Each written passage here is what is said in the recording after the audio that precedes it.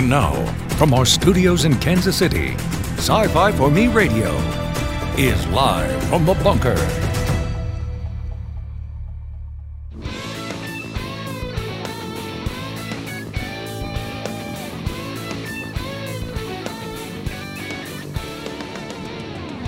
Hello, everyone, and welcome. We are live from the bunker.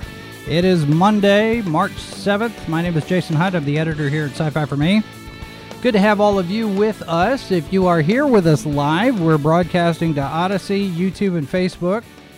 And if you are inclined to join us on socials, if you haven't yet, we're on various different social platforms. And I think our count is currently at 10, which is probably too many. We're also available, this show and the H2O podcast, both available in podcast form on a number of different platforms. So if you want to check us out there, you can. If you do listen to this as a podcast, we would appreciate a rating and a comment. And, you know, you do the little 3 stars, 4 stars, 12 stars, whatever it is that they've got up there. That would help boost the algorithms, as it were. And, see, maybe if other people will find us. We've got listeners popping up in Romania, Russia, Ireland, the UK. Good to have all of you with us. New Zealand, Japan. So hopefully we do something here that you like. And you keep coming back. I got to adjust my chair again. I think I'm going to have to get me a new pressure canister in the seat, because, you know, sometimes we lose pressure. Speaking of pressure, there's a lot of it going on economically, and we're going to talk about that with our experts. Dan Danford, the founder and CEO of the Family Investment Center, and Matthew Stevens, independent financial advisor. Welcome, gentlemen. Good morning or afternoon. So, where do we start? Let me start here. You can see the disclaimer here that this is just a discussion. This is not official financial advice. We have to make sure that we understand that. But the first thing I wanted to touch on, because this is something that has been burning up the internet this weekend, and let me see if I can find it. Where did it go? There it is. Crowdfunding model has been maybe broken. Brandon Sanderson, who is a best-selling author. Oh, wait, I don't want to hit that. Best-selling author, and he's come out with 4 new books that he's announced that he wrote during the time where he would have been traveling for conventions. He says, well, you know, I got all this downtime. I'll write 4 new novels in a couple of years. And now he's got them, and he's put them on Kickstarter, and he's over $25 million on this thing with 24 days to go. Unbelievable. And of course, since he's not going the traditional model, and since he's Mormon, the Twitterati have come after him, basically saying that what he's doing is terrible, unethical. How dare he? Does this kick over the crowdfunding model? Does this prove the crowdfunding model, or does this become the exception to the rule that we should look at this one as an outlier? What do you think? Well, looking at the money, it's definitely an outlier. I was unfamiliar with him. I Googled him after we read about this, but I can't believe anyone else could do this. I'm sure a lot of others are going to be trying. So, any idea on how much others have raised doing this type thing? Well, it hasn't been this much. There have been a few comic book projects that have gone over $1 million, And collectively, you have folks like Brian Polito, who's been doing this for 12, 15 years. And, accumulatively, a number of different projects have added up, but nothing on the order of 25 million. And yes, Dave, I know Matt's volume is a little low. We're still working on it. It's something technical somewhere we're trying to adjust. But thanks very much for the heads up on that. Dan, what do you think? Is this should we be looking at this as what did he do right that we can copy? Or is this this is a throwaway, it doesn't matter because it's never going to happen again? Oh, it'll happen again. What he's done is he's capitalizing on, his good name, his reputation. And instead of using the traditional systems, which, usually involve somebody being a distributor or some company that basically takes a percentage of what he's doing, he's just going direct to his fans and people and keeping it all. Yeah. And it's a great model for an artist, whether it's a writer or a singer. It's kind of like a rock band that would just sell their music via downloads without going through the traditional scenes. Very few people can reach that level where they are in such demand that people will go seek them out. But if you do reach that level, there's no reason why you should have to pay a cut to everybody else. I guess I'm kind of like Matt. This is an outlier, but it's an outlier because of his existing fame and his existing fan base. And a lot of other people could try it. Maybe we'll get there. There will be other people in other, areas of the world that have that kind of fame that can capitalize on it in this way. Most people can't. Now, the other part of this, the fact that this is on Kickstarter, which has recently come under fire from the progressives because of their embrace of NFTs. How dare they? I mean, Kickstarter was going to be our last refuge, our hope for publishing all of the correct things and none of the wrong things, and now you're embracing this environmental disaster called NFTs. How dare you? Of course, everybody else is embracing NFTs at the same time, so it's no surprise that Kickstarter gets on board with this thing. And now you've got here Brandon Sanderson, this Mormon who's capitalizing on capitalism. How dare he?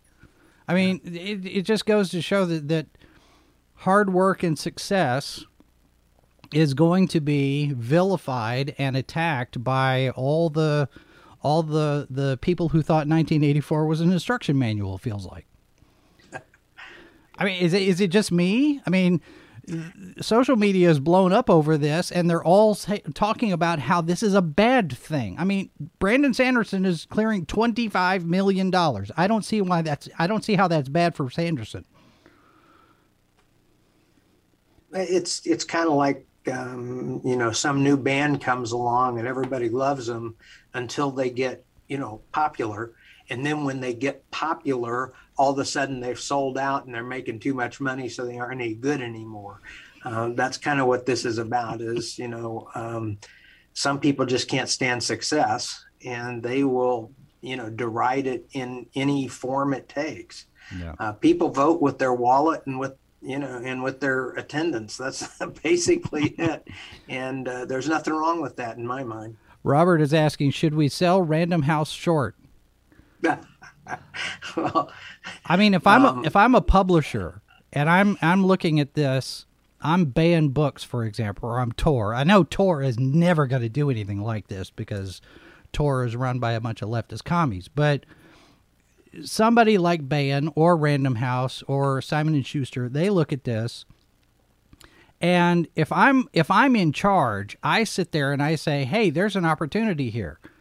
And how about we get David Weber or John Wright or John Ringo or Eric Flint or Kevin J. Anderson, or let's do the next rollout of the next book on Kickstarter. We'll do like an exclusive cover for Kickstarter funders and do this same thing. Why couldn't the publishers do this kind of thing?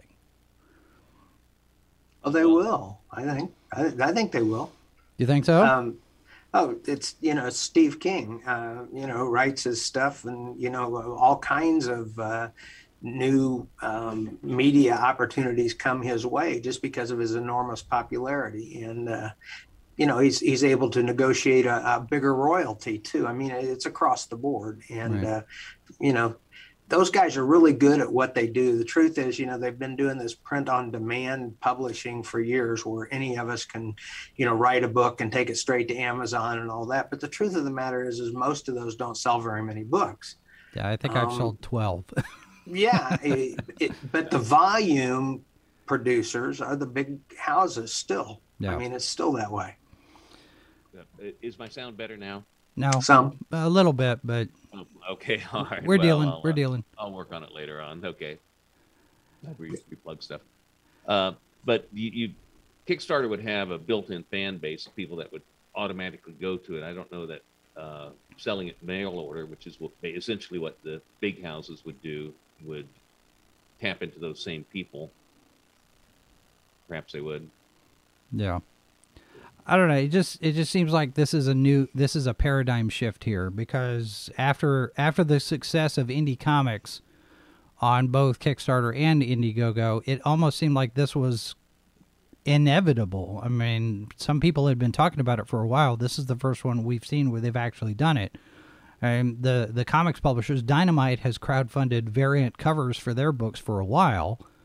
But none of the publishers, the traditional publishers, have dipped into this pool yet.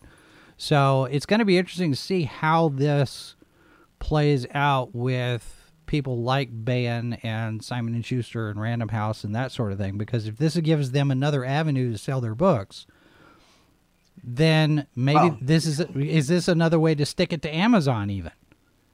We're not even gonna put it on Amazon or Barnes and Noble. We're just gonna sell it direct through Kickstarter or Indiegogo and do it that way. Definitely do that.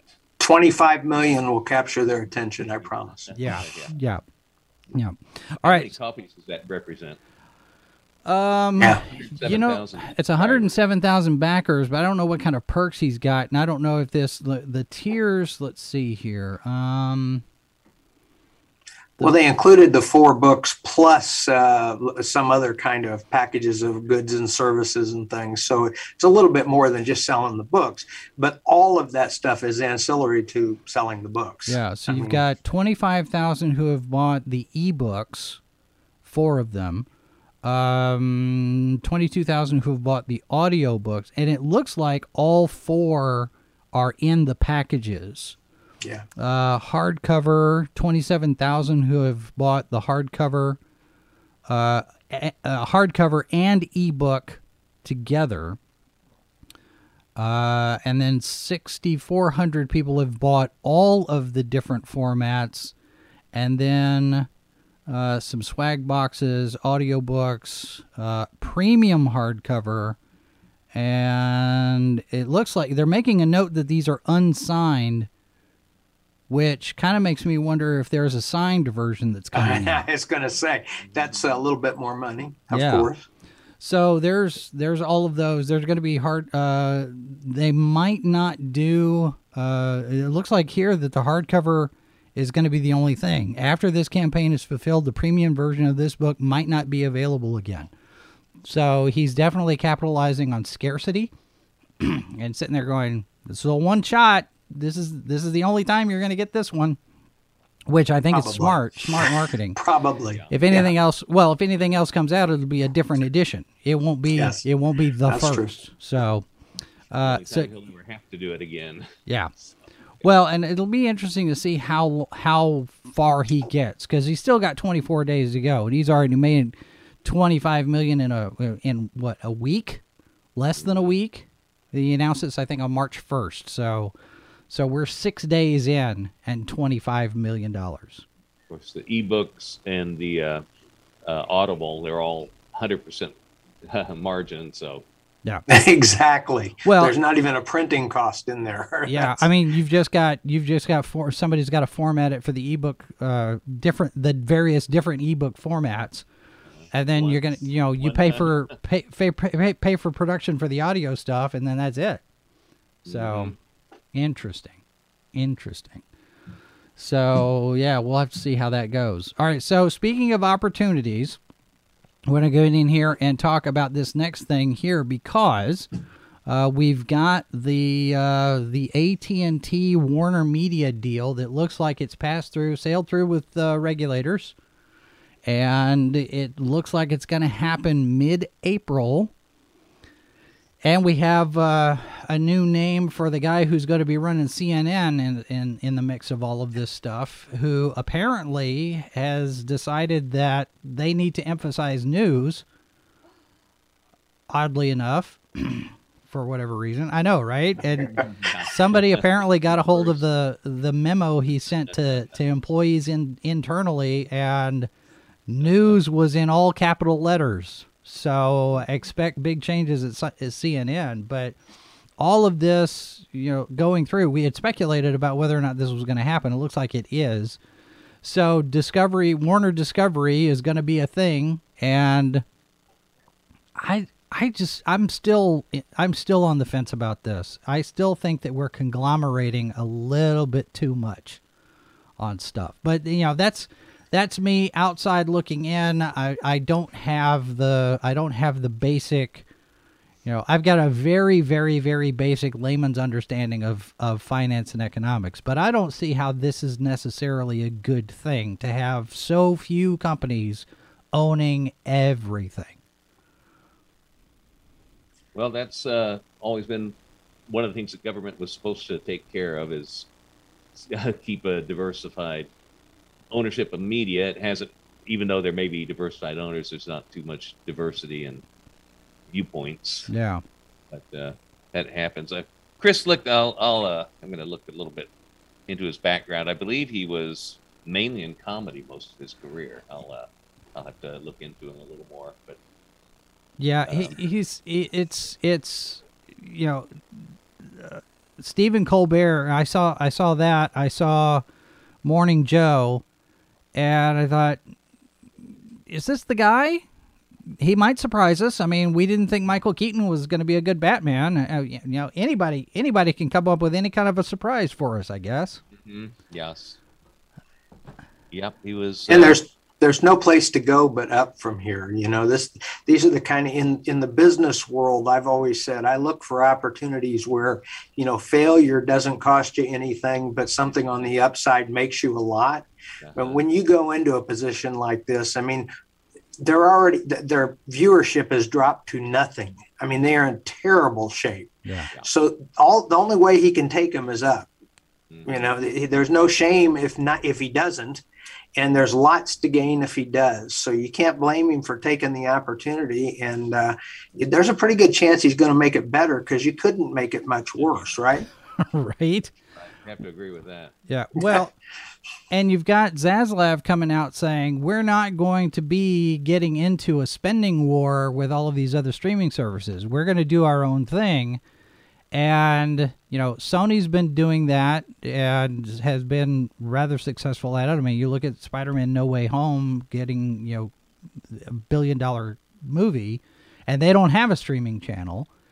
And Universal doesn't have one either. And Zaslav is sitting there going, our approach is going to be completely different than what everybody else is doing. We're not going to throw all of these buckets and buckets and buckets and buckets of money at our streaming channel. It's going to be a little bit more of a mix, which is smart for me. I think if you put everything into streaming and then suddenly the bottom falls out like it's done with cable, what do you do then? Where do you go? And it's like us. We have the YouTube channel, but we've also got an Odyssey channel, and we broadcast to Facebook, and we're over on Rumble, and because it's one of those things where we're sitting there. Okay, if one of them goes away, and we use all of these to communicate with our fans and our listeners and our viewers, if that one channel goes away and it's the only one that we're using, then we're out of luck. And the streaming thing, I see the same way. If everybody is so heavily invested in streaming and they don't do anything to backstop any of the rest of their distribution model, what happens when the bottom falls out of streaming? So what happens when the bottom falls out of streaming? I mean, yeah. I don't know. I mean, I don't. There's so many dual openings now with theaters, and so I mean, I don't really know the answer, and they don't either. So. Yeah. Yeah, that's what I was going to say is that, I can say this is the way we're going, but 2 years from now, I may have had to change my mind because of competitive pressures and stuff. The advantage to what you're saying, Jason, is that I don't spend a bunch of money on experimental stuff. I'll wait and see what turns out to be proven and then put my money into that, which makes some sense.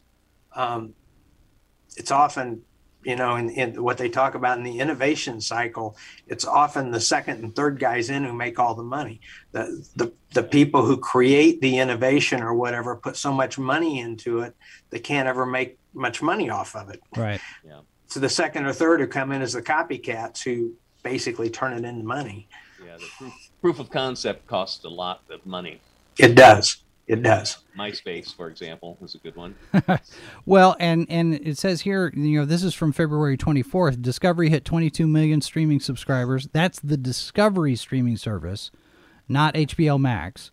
So you consider more than likely when when Warner and Discovery merge, there's probably just going to be. Do you think they're going to keep two streaming channels, or do you think they'll merge it all into one? You think HBO Max and Discovery will become some Discovery Max thing? And but it says here quarter four revenue jumped 10%. So whatever they're doing, they're steadily making money. So I don't really see why they would need to merge them. You could merge your subscriptions as some sort of package with volume pricing, but really, why would you need to merge them? Yeah. I doubt that it costs that much more for the space. Well, I wonder if it's part of the same kind of thinking when Disney bought 20th Century Fox. You have a lot of redundancy of key positions, job duplication. There are people doing the same thing on two different sides of the fence,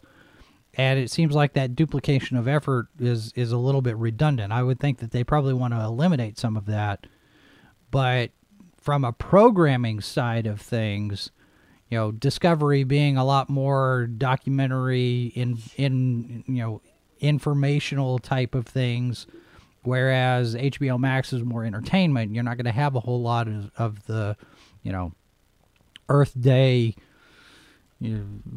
expose of the latest scandal or whatever, or history of the rocket or whatever on HBO Max. You're going to get those on Discovery. They're completely different audiences.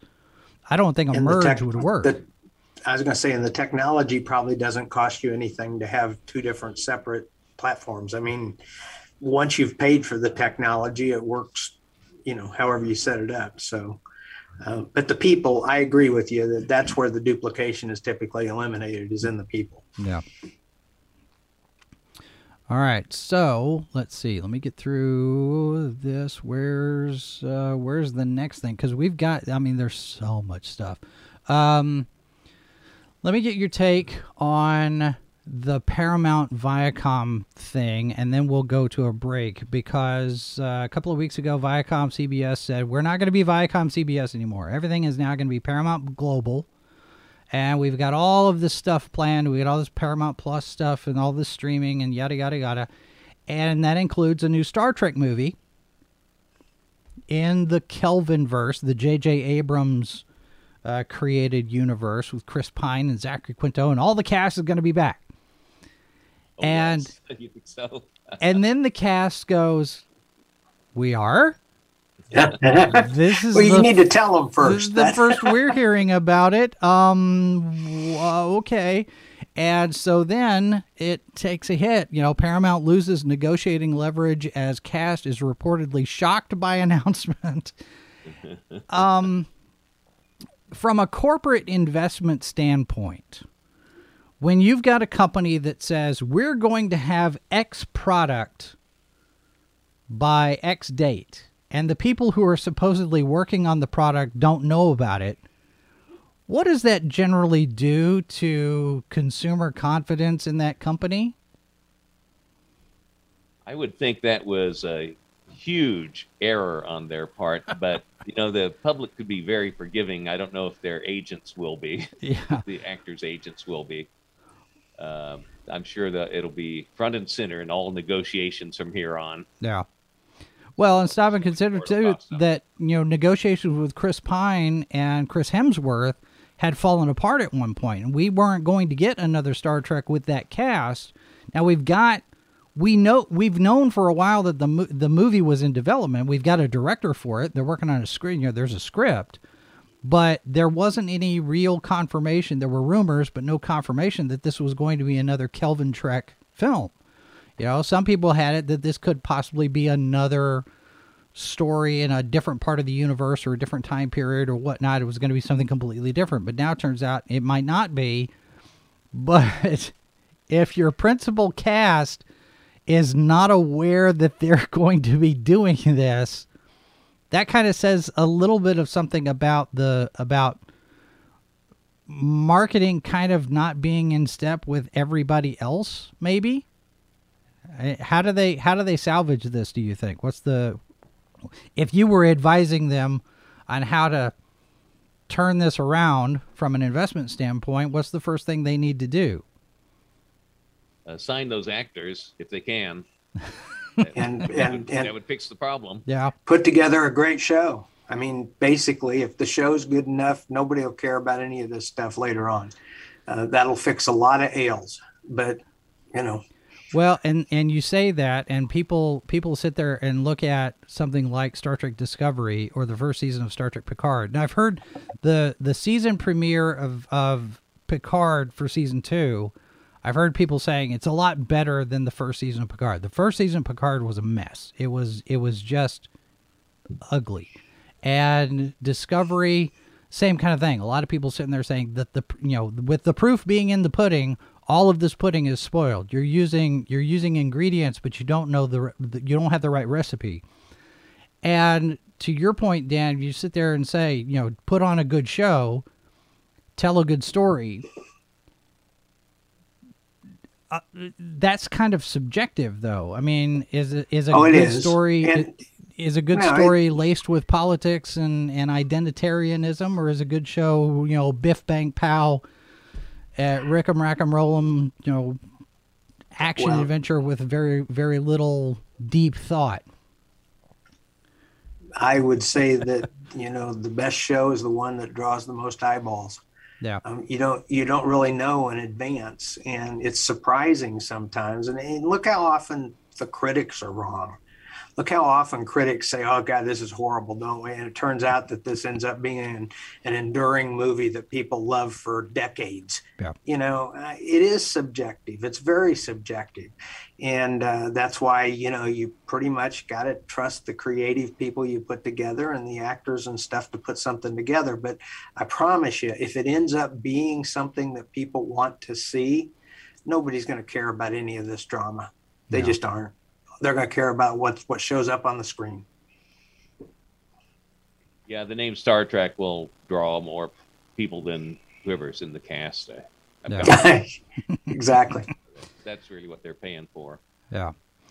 All right. Well, on that note, what we're going to do is we'll take a real quick break. We will be back to talk about, because there is one that's doing well in the box office now, because, the critics say one thing and the fans are saying something else. We'll talk about The Batman when we come back right after this. Don't go anywhere. We'll be right back on Sci-Fi for Me Radio. The concept of flying cars is just a terrible, terrible idea. Yeah. It is a disastrous idea. People can't drive on a level, flat surface, let alone, it's... Trust me, this is one of those things where you want Khan to be thinking two-dimensionally. The H2O Podcast, Monday night at 8, only on Sci-Fi for Me TV. Foreign Bodies, Saturday at 1 p.m. Eastern, only on Sci-Fi for Me TV.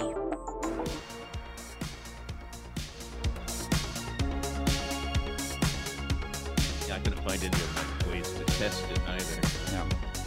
Back live from the bunker, Jason Hunt here, along with Dan Danford and Matt Stevens. And let's talk the Batman. Okay, so before we talk about the actual Robert Pattinson movie, I want to just mention that we're finding out that League of Super Pets, which has Dwayne Johnson, The Rock, playing Crypto the Superdog, and Kevin Hart playing Ace the Bat Hound, now has added and announced that Batman is going to be played by Keanu Reeves. This is the new animated, the dogs talk and everything. And we just find this out today with the new trailer announcing that Keanu's voicing the Batman. And everybody's all excited about it. But it's interesting to me that in the background of these trailers is not the current musical scores by Hans Zimmer and Alan Silvestri and Michael Giacchino, but instead we're hearing John Williams' Superman theme, and now we're hearing Danny Elfman's Batman theme. It's almost like, hey, we gotta get back to the 80s. We're not doing any of this stuff. We're doing, it's John Williams and Danny Elfman. Smart marketing, I guess, but it was like, okay, this is kind of a blast from the past. Have you guys seen the trailer yet?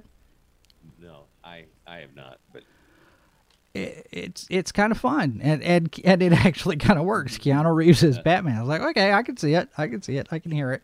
So, but yeah, it's almost like this wave of nostalgia, and we'll get into that here in a minute because I want to expand on that. But to start with, we've got the Batman clearing, I don't think, 134 million or almost 150 million this weekend, and it's well on its way to being probably another $1 billion movie. And people are talking about how it's the second best opening post-pandemic.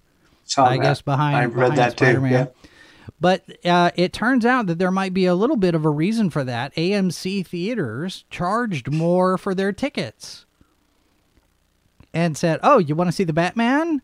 It's going to cost you a little bit more, $1 or $2 more for Batman tickets." Is this a smart way to go? This is AMC. They're already, since they got shorted and they ended up with all of this money and this high value because of what happened with the stocks. Are they feeling their oats so they can take some risks, or is this going to backfire on them? Well, apparently they judged correctly on this one. But look at their audience. Their audience, people, when they want to see this, they're going to see it, period. Yeah. It doesn't much matter. It's not like what do you want to see this weekend? The Batman movie is coming out. We're going to go see that. They're not competing with Oscar winners. Well, I would be interested. I would be interested to see how this played out. They haven't broken down any of the numbers as far as how much of an impact that made, but how many of those were the extra tickets? IMAX already costs more. Your special theaters where you get food service and all that other stuff. You're already paying for some of these extras and amenities anyway. But they aren't tied to an individual show. Right. That's the difference. You pay extra to go have the dinner theater, whatever they put up on the screen. And the same with times. There are certain times usually where there are cheaper tickets. But this really is a little bit different. I suspect it's the way of the future. I saw it. This is a completely different area, but it's the same exact phenomenon. I visited with some developers that were, developing and renting apartment complexes. And this dynamic pricing has become a huge thing in their industry now, where they price each basically apartment every day. So if you go in and you look at this apartment, they quote you a price and say, okay, this is going to be $1,000 a month. You've got 48 hours to act on that. And if you don't act on it, then they reset the price again. And they also do it. And, it used to be one of the things that would happen in apartments and stuff is that you were at a real premium if you were an ongoing renter. So, if you stay after your lease expires, if you stay beyond that, they were willing to give up some rental income in order for you to stay on because it was easier. They aren't like that anymore. And when your lease is up, they'll quote you a new price, and you can decide whether to come or go.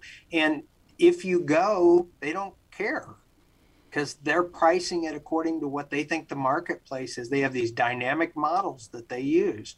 And it's really not any different than airlines have done for years. It's just, this is the way that, pricing is maximized, profits are maximized. And I suspect that's what we're going to see at the theaters too. I mean, there'll probably be a floor. Every ticket costs you at least this. Yeah. But if you want to see the hottest new movie coming out, it's going to cost you a couple bucks more a ticket. Well, and this article in Variety says exactly that. Box office analysts say incrementally increasing prices may be the new normal, at least when it comes to big blockbusters. Theater operators have long wanted to test a range of ticket prices, and the ongoing pandemic became the catalyst to finally get creative. In fact, it may have begun earlier than people realize. Privately, insiders wondered why AMC announced the move with such fanfare, because Regal Cinemas and Cinemark Theaters, the number 2 and number 3 chains, have already quietly jacked up prices, starting with Spider-Man No Way Home last December. So this thing's already going on. Now, for years in the newspapers, it would say on the big releases, there'd be a byline back when they used to advertise in newspapers, no passes for this one. Yep. Oh, yeah. I remember that. I remember those. I do too. Yeah. That would be a version of that. Well, and nowadays with stuff being electronic, you can buy your passes, buy your tickets through things like Fandango and other places, Atom tickets and whatnot. I mean, we even give away five codes for people to go see the Batman. That, to me, would be one of those where if you've got a no passes thing, that maybe you don't get the freebies and the incentives and that sort of thing. But Dan, like you're talking about, this model where, okay, we have it could go the other way. Yes, we have this big blockbuster movie, this new, Thor is coming out, we're going to charge you extra. But now we also have this little $20 million movie over here. We don't expect it's going to do a whole lot, but we're going to reduce the ticket price down to the bare minimum to incentivize you to go see this one too. Oh, well, that movie's really expensive and it was sold out. But look over here, we have this boutique of smaller films. I get that, and it makes some sense. But seriously, are you going to go to the theater to see the discount movie? I mean, come on. You want to see what you want to see. You don't want to see what you don't want to see. And you're probably going to pay the extra bucks to see the big one. And you probably aren't going to go see the other one no matter what price it was. Yeah, right? I agree with that. Yeah, you're not going to. You're talking about a couple hours investment, and you want to make sure you're going to. Now that doesn't mean that little thing isn't appealing to a niche of people, but you aren't going to change that niche of people based on whether the tickets cost $10 or $11. Right. I don't think. Yeah, I don't think so either. But they kind of know who they're marketing to. I mean, if that's right. Want to see Batman or Star Trek, they're gonna go. Yeah. Well, and we mentioned IMAX, because, IMAX charges more. You're going to go into an IMAX movie. They've got a report here from fourth quarter. They've made profit in returns to pre-pandemic form. This headline, the Deadline, says that they have finally started making money again. So, are we already used to paying a higher price for a premium anyway because of things like IMAX Probably. And these things? So, nobody's going to look at that. Oh, I got to pay another $1 for a ticket. It's already $30 to go to the movie. What's another $1 or $2, right? Well, and if they're smart, it's just like it always was with the Star Wars is the great example of all the toys and stuff being where the marketing is. I mean, I got to tell you, we had birthdays for 2 of my grandkids this weekend. They were 3 and 5, and it was a Spidey theme. Mm-hmm. And there was everything from pajamas to Spidey houses to everything, which is a derivative of Spider-Man, of course. Yeah. But it's enormously popular. The price of the tickets is almost irrelevant compared to the hundreds of dollars that people spend on the other stuff. Yeah. And that's not going to change. Ear 173D says ticket for an 8 p.m. AMC Batman is $14.50. Yeah. Well, and the tickets that we gave away, the Fandango tickets we gave away, they were valued at $17.50 a piece. I think it was for two with the service charge. Yeah, probably. And so you have the extras there, but I don't know how I feel about. I mean, I guess it makes a certain amount of sense that if you want to see a particular movie and you really demand is high. There's only a certain number of tickets that you can sell, so why not sell them at a premium, I guess. But this could go horribly wrong in the wrong hands. But it's interesting to me because the other big innovation of the last 10 years or so is the sale of alcohol at the theaters and stuff, which didn't used to happen. But now that you've got that, I mean, it used to complain about the cost of a Diet Coke and a bag of popcorn, but now you add a couple, 3 drinks to it or something or other, and people are spending $75 to go to the show. I mean, seriously, the tickets and the food and the drinks and the whole thing. So, it's not surprising that they tack on another $5 and people don't even blink. Well, and it's one of those things where I sit there and think, okay, all of these studios are making all this money on the ticket prices. The way that the bookings are laid out, the studio gets X percentage for a certain number of weeks, and then it changes, and Right. eventually over time it favors the concession. It favors the theater instead of the studio. But by the time you get to that point where the breaking point happens and the studio or the theater rather starts getting more, you're already several weeks in, and changing this to this day and date model where it's only going to be in theaters for maybe 30 or 45 days to begin with. I guess charging more for the ticket, is that money you think maybe the theater can keep, or is that the studio coming in? Because it says here AMC decided to charge more. Yeah, no, I think it's still the splits. The traditional is like 50-50, although there are some movies where it's 60-40 or whatever. Yeah. And I think that's probably what, this is. Oh, that's for digital on AMC. Okay, so that would be a different. Okay, so. But it's the same phenomena to me that I hear at football games and stuff. Everybody complains about the cost of a beer, and everybody complains about the cost of tickets. And yet, every Sunday, there's 75,000 people in those seats, and they're all buying their beers. And, it surprises me. It's typically the people who aren't there who complain. Yeah. You know what I'm saying? And I think movies are a lot like that. We can stream them for $10 or whatever. Or if you want to go to the theater, then you have to be prepared to pay the price of going to the theater, I guess. Yeah. Cost of doing business. Well, and the studios seem to be doing pretty well, except for Disney. Sony's up, Paramount's up. This report in the Hollywood Reporter, studio profit report: Disney dives as Sony soars and Paramount rises. Somebody needs to practice their alliteration because Paramount rises doesn't work. Disney dives, Sony soars, Paramount peaks, maybe, I don't know. But this article talking about how it was a rebound year, cinemas returned to business and studios pushed their production work into a higher gear in 2021. Sony's film unit 90% profit improvement. Paramount, Netflix again, all of these studios are up. Except Disney. So something seems to be working. It's I guess it's the people want to get back out. We want to get back to normal, and go see the movies. So another example from my grandkids. My grandkids loved a movie that came out 6-7 years ago called Sing, and it's an animated thing with contemporary music. It's kind of fun. And Sing 2 came out 6 weeks ago. Mm-hmm. And so all our grandkids wanted to see it. Well, one family has 4 kids, and they were fine with us going to the theater. So we took the whole family to the theater. The other family didn't really want their kids in the theater, or 2 there. So we brought them to our house and we streamed it. But, streaming it was, I think, $25 or $30 for one showing, basically. Yeah, because you got to pay the premium. So it wasn't cheap, But I mean, we took advantage of both ways of watching the movie, and we probably spent $100 or so watching Sing 2 for the 6 grandkids.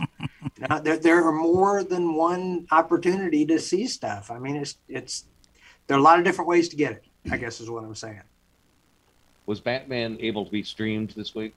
I think it is streaming on HBO Max. Yes, I do believe so. Yeah. But it's the other side of that coin, and I guess rolling into 2022 and World War III, we're not seeing any of this from distribution in Russia. I mean, all of the studios have decided we're not going to show our movies in Russia.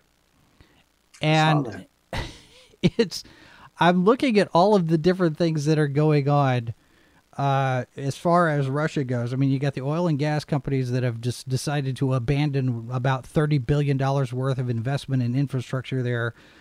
You've got companies that are shipping product to Russia, telling the boats to turn around. We're not going to ship what we've already sold to Russia. You've got Apple, Google, Visa, all their financial services closing their doors and saying, we're not, you can't use Apple Pay, you can't use Google Pay, your Visa card's no good.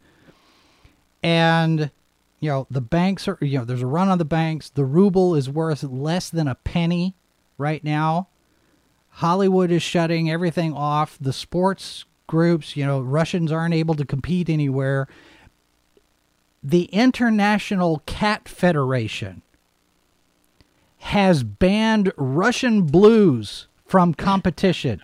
I kid you not. This actually is a news story. The International Cat Federation is even in on this blockade. How? I just don't see that this ends well. Somebody posted here, I can't believe they're bringing back all the classics of my childhood. Picard, Luke Skywalker, Ghostbusters, the Soviet Union. I mean, it really does feel like we're back in the 80s all over again, including the Cold War. And I don't know if you guys are into numerology at all, but I ran across a post. Somebody had done the math, and you looked at the date that World War I started. And if you did, day, month, year, added them up, you get 68. And you take the individual numbers and add them up, you get 32. The day that World War II started, you do the same thing. Day, month, year adds to 68, and individual numbers adds to 32. The day Russia invaded Ukraine does the same thing. And people are like, are we starting World War III now? Is that where we're at? And it's got to have an impact on all of the financial markets, because how much has been invested in markets in Russia? I mean, Hollywood is kind of starting to finally do a U-turn and turn away from China. And we've got some of these Chinese markets, but if everybody decides that Russia is persona non grata, except the Biden administration buying oil and gas from them still, that kind of, to me, paints Russia into a corner where they don't have very, very many options financially, as well as militarily and politically. But the cat thing just, to me, seems a little over the top. It's kind of like banning Russian salad dressing, I think. So. Right? Yeah, I'm like... this war for Putin, to me, it's kind of self-financing. He knew if he goes in there, the oil, which he is still selling as much as he'd like to, he probably knew it would be good for a $30 or $40 a barrel bounce, which he's pretty much gotten. And so if oil were $60 a barrel, he would not be invading anybody. He'd be home trying to keep his people fed. Yeah. Well, not that he cares, but yeah, that's the point. And I mean, that's what the rest of this is pointed at, is trying to get the people of Russia to rebel because they can't watch TV and they can't do the things they want to do. But I think, as with any other dictator or authoritarian, there's a long ways to go between I'm upset about my TV and actually overthrowing a government or anything. Yeah. So we'll just see how effective it is. It is all very unsettling. There's no question about it. except for the price of crude oil, it should have very little impact on the rest of the world. Because, I agree with that. Russia's economy is smaller than the state of Texas. Right. I mean, quite a bit smaller. And, Yeah. But they have nuclear weapons. As far as we know, Texas does not. So Not yet. You just wait. As far as we know. Yeah. Keely says, whoever wished for the 80s to come back, be careful what you wish for because it might come true. I mean, it makes me think of that Chinese curse. May you live in interesting times. I'm not that interested here in this. It's just going to be a mess. But it does have me wondering about the Bitcoin thing, because the run on the banks and the ruble and everything like that. There's been a lot of discussion about cryptocurrency as part of all of this. And I know that there are a lot of people who are into that, the conspiracies about how, New World Order, cashless society, and all of that other stuff. And it has me wondering, on my most conspiratorial, paranoid days, oh, you hush, I have to wonder, because the longer this thing goes, and this is just me, the longer this thing goes, the more manufactured it feels. It feels very wag the dog in some aspects of it. And what if, and I'm spitballing, and this is a wild speculation, what if the whole purpose of this is to get more economies dependent on cryptocurrency? Because we saw what they did in Canada. We're going to enact this Emergencies Act, this, the Terrorism Financial Act or whatever, and we're going to basically just kind of freeze everything that you've got in your banks. And of course, the banks don't have cash. It's all electronic. It's all cryptocurrency anyway. So we get people dependent on things like Bitcoin and Ethereum, and then we can just turn it off. And now you're dependent on the government opening up the spigot again. Is that a wildly off speculation, or could that be possible? Well, it could be possible. Now, they were only able to seize things that were in Bitcoin wallets. So if you have your, I mean, anything I have in Bitcoin is kind of in essentially a wallet. But the people that have them at home on their computer or however they're stored, I think they weren't able to get those, and I don't know where the large numbers of those are. Yeah. So.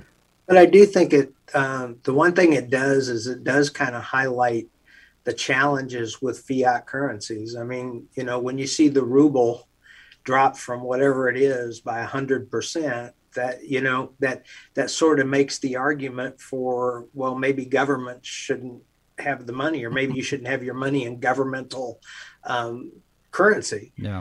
And I think it probably will, spur some people towards cryptocurrency.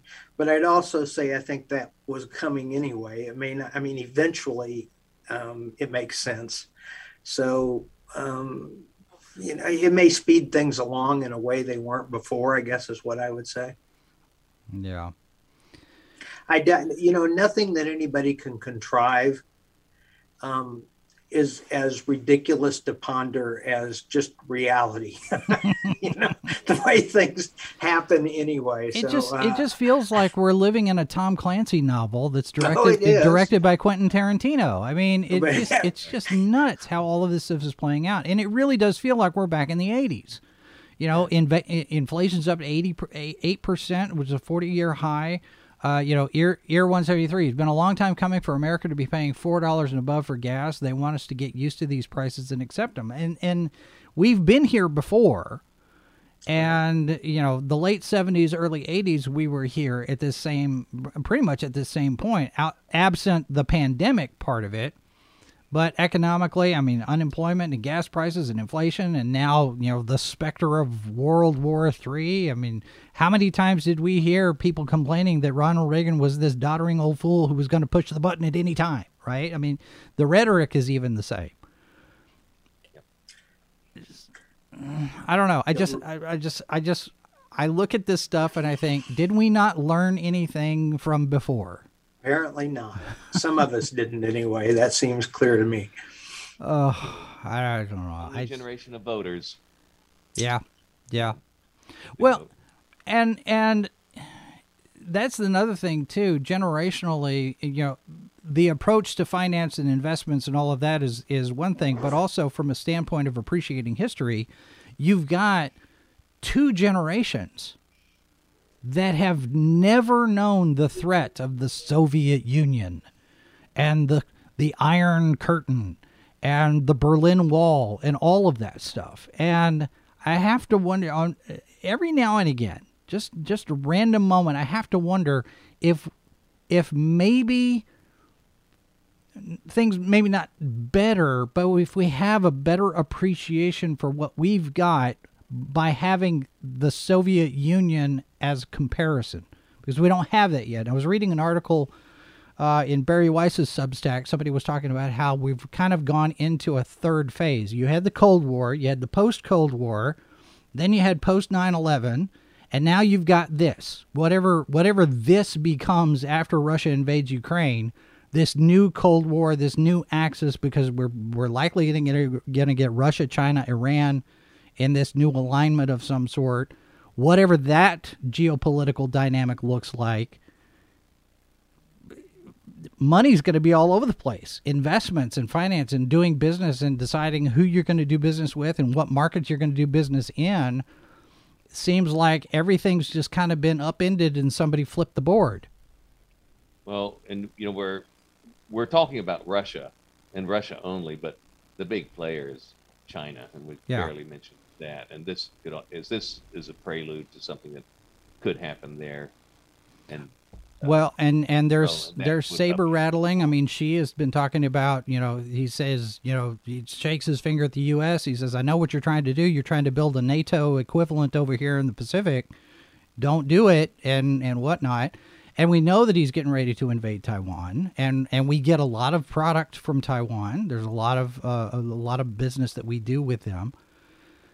We get a lot of product from China. Basically 100% of our antibiotics are made in China. I wonder what would have happened to our relations with China if we had decided to blockade them financially the way we're doing with Russia right now.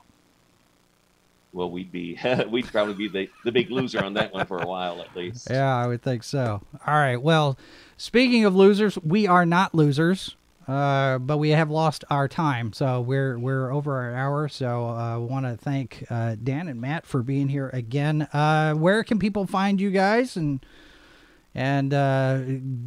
garner some benefit from your expertise? Well, I'm kind of out of the loop, but you can track me down on social media in some areas. So later on, one of these days I'll get approval to actually come on and do this.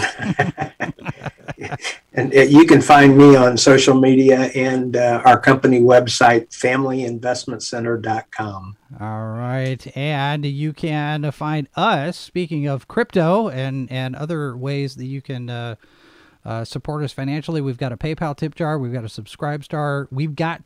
Mr. Harvey and I have had a conversation that we're going to have a conversation about Subscribestar. We've got some thoughts there. We've got a newsletter you can sign up for. There are various video platforms, 10 social media platforms to sign up on. You can follow us. Basically, we're kind of keeping ourselves from putting all our eggs in one basket, as it were. So all of you in the chat, thanks very much for being here and contributing your thoughts. If you are here in replay, you can leave a comment. As always, anybody can send us an email, livefromthebunker@sci-fi4me.com, and suggest topics, suggest guests. Coming up this week, we are going to have a conversation about X-Men, the animated series, with the people who made it and who might be involved in the new one. So that's coming up on Wednesday. And on Thursday, we'll be having a discussion about Superman and Lois. In the meantime, we do invite you to check out all of the rest of the videos that we've got here and subscribe if you haven't yet. Have your notifications turned on. Start practicing your duck and cover drills, everyone. Remember, there are 4 lights. This has been a presentation of Sci-Fi for Me Radio. Copyright 2022 by Flaming Dog Media, LLC. All rights reserved. No portion of this program may be retransmitted without the express written consent of Flaming Dog Media.